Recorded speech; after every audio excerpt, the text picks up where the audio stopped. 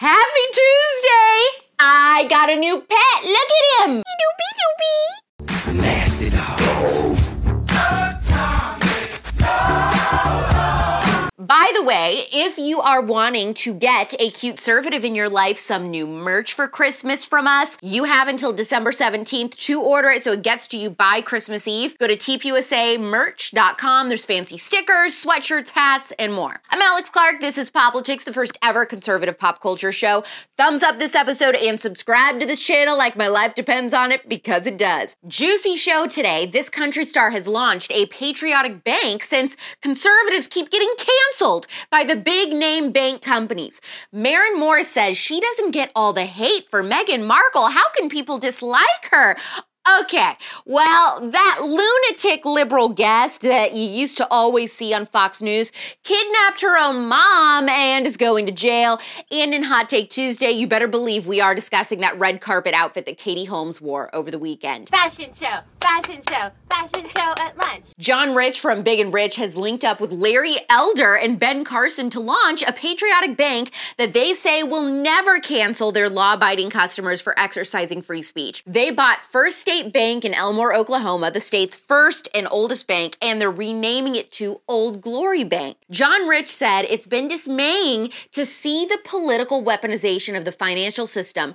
Old Glory Bank was created for folks who still believe in America and the greatness of America. And the cool news is it looks like with digital technology, anyone in America can use this bank. Now, I have USAA, which I've always really liked, and I've never really noticed any wokeness from them, but is this something that you might look into? It is super scary, this threat of, is my debit card going to work today because someone at my bank looked at my Instagram and decided to cut off my funds? It is beyond screwed up, if you ask me, that conservatives have to live with fear like that in the United States of all places. I mean, in Australia right now, didn't they fully implement a social credit score system I just saw over the weekend? Like, if you post stuff online that Australia government doesn't like, you may not be able to go certain places or do certain things, or be banned from posting on social media for a certain amount of time. It's the end of the world as we know it. Maren Morris is defending Meghan Markle after everyone agrees that her documentary somehow actually managed to make her look even worse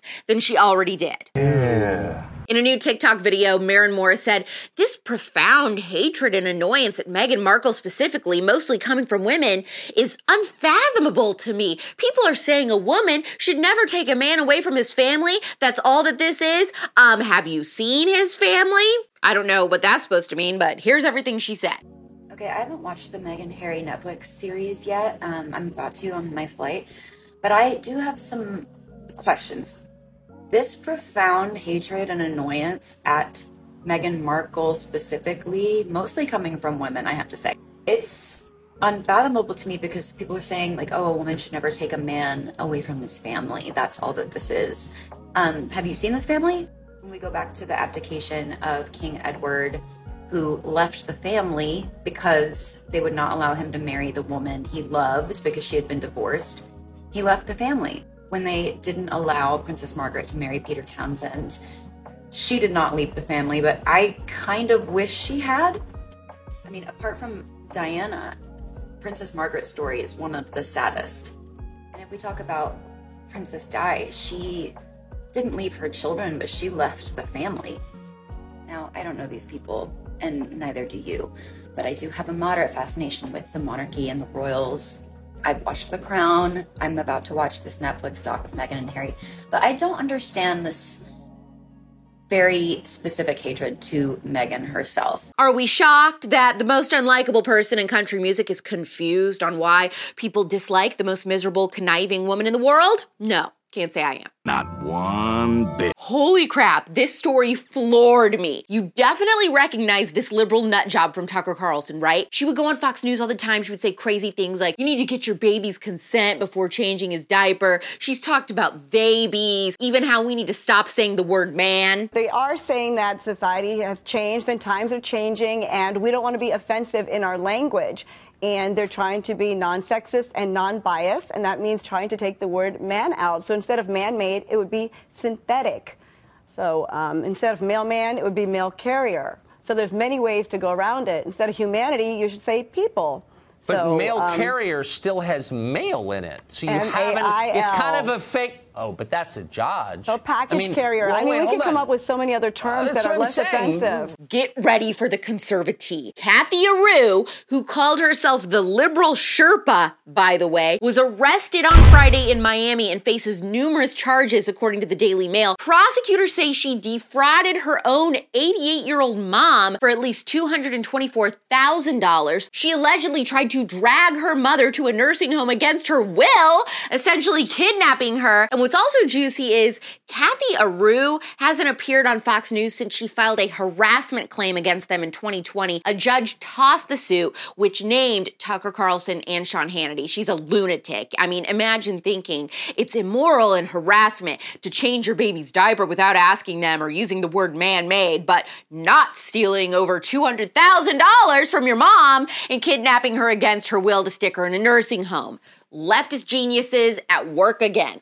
Jiggle, jiggle, pop, pop my hips, let her rock, okay. Swing left, swing right, my weave in tight, yeah.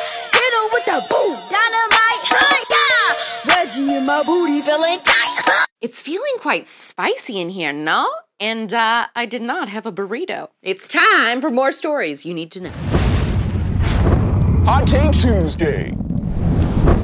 I had to call the cops on Katie Holmes for this heinous fashion choice at Z100's Jingle Ball over the weekend with iHeartRadio. Headlines were saying that she brought back Y2K fashion. No, this isn't Y2K fashion. She brought back bath salts, if she brought back anything at all. That was never in fashion. I feel like there has to be some sort of prank being played on us here. Like, does anyone know if she has some sort of project coming out, a new movie, something, so that everyone would be talking about her?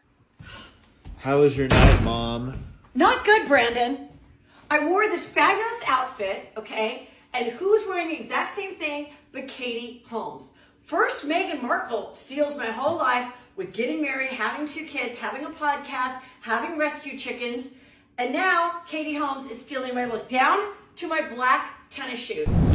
For the Gleeks out there, a new documentary is coming to Discovery Plus January 15th, exploring the Glee curse and all the mysterious deaths and drama associated with the show. I hope they talk about Mark Salling and his death after getting busted for child porn, because that was juicy. All right, guys, let me ask you something. Where do you think you'll be in the year 2030? Probably walking in jail or dead. Both.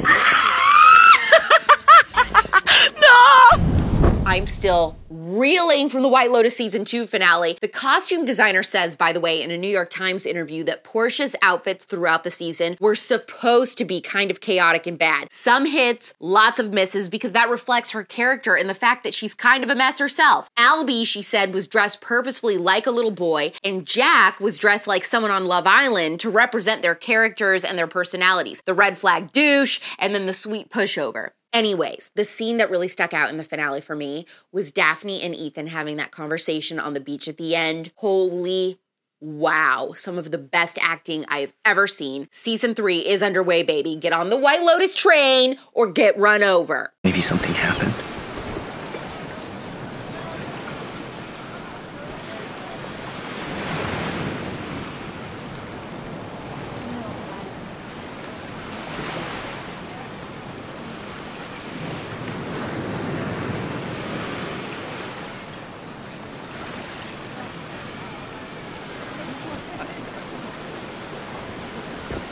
I don't think you have anything to worry about. Is changing your bank something you consider if it was run by the conservatives that you trust? And what do you think the backstory is on Katie Holmes' Jingle Ball outfit? Are you surprised about the liberal Sherpa? And most importantly, thumbs up and subscribe if you like my new little pet. This is the last week of Politics before America Fest and Christmas break. All I want for Christmas is for you to subscribe and for you to come to America Fest, amfest.com with code Politics for 25% off your tickets. Tickets are so inexpensive, by the way. All you need to do is get here, and everything else is very, very cheap. We're back tomorrow at 4 p.m. Eastern, 1 p.m. Pacific. It's pop culture without the propaganda every single day. I'm Alex Clark, and this is Politics.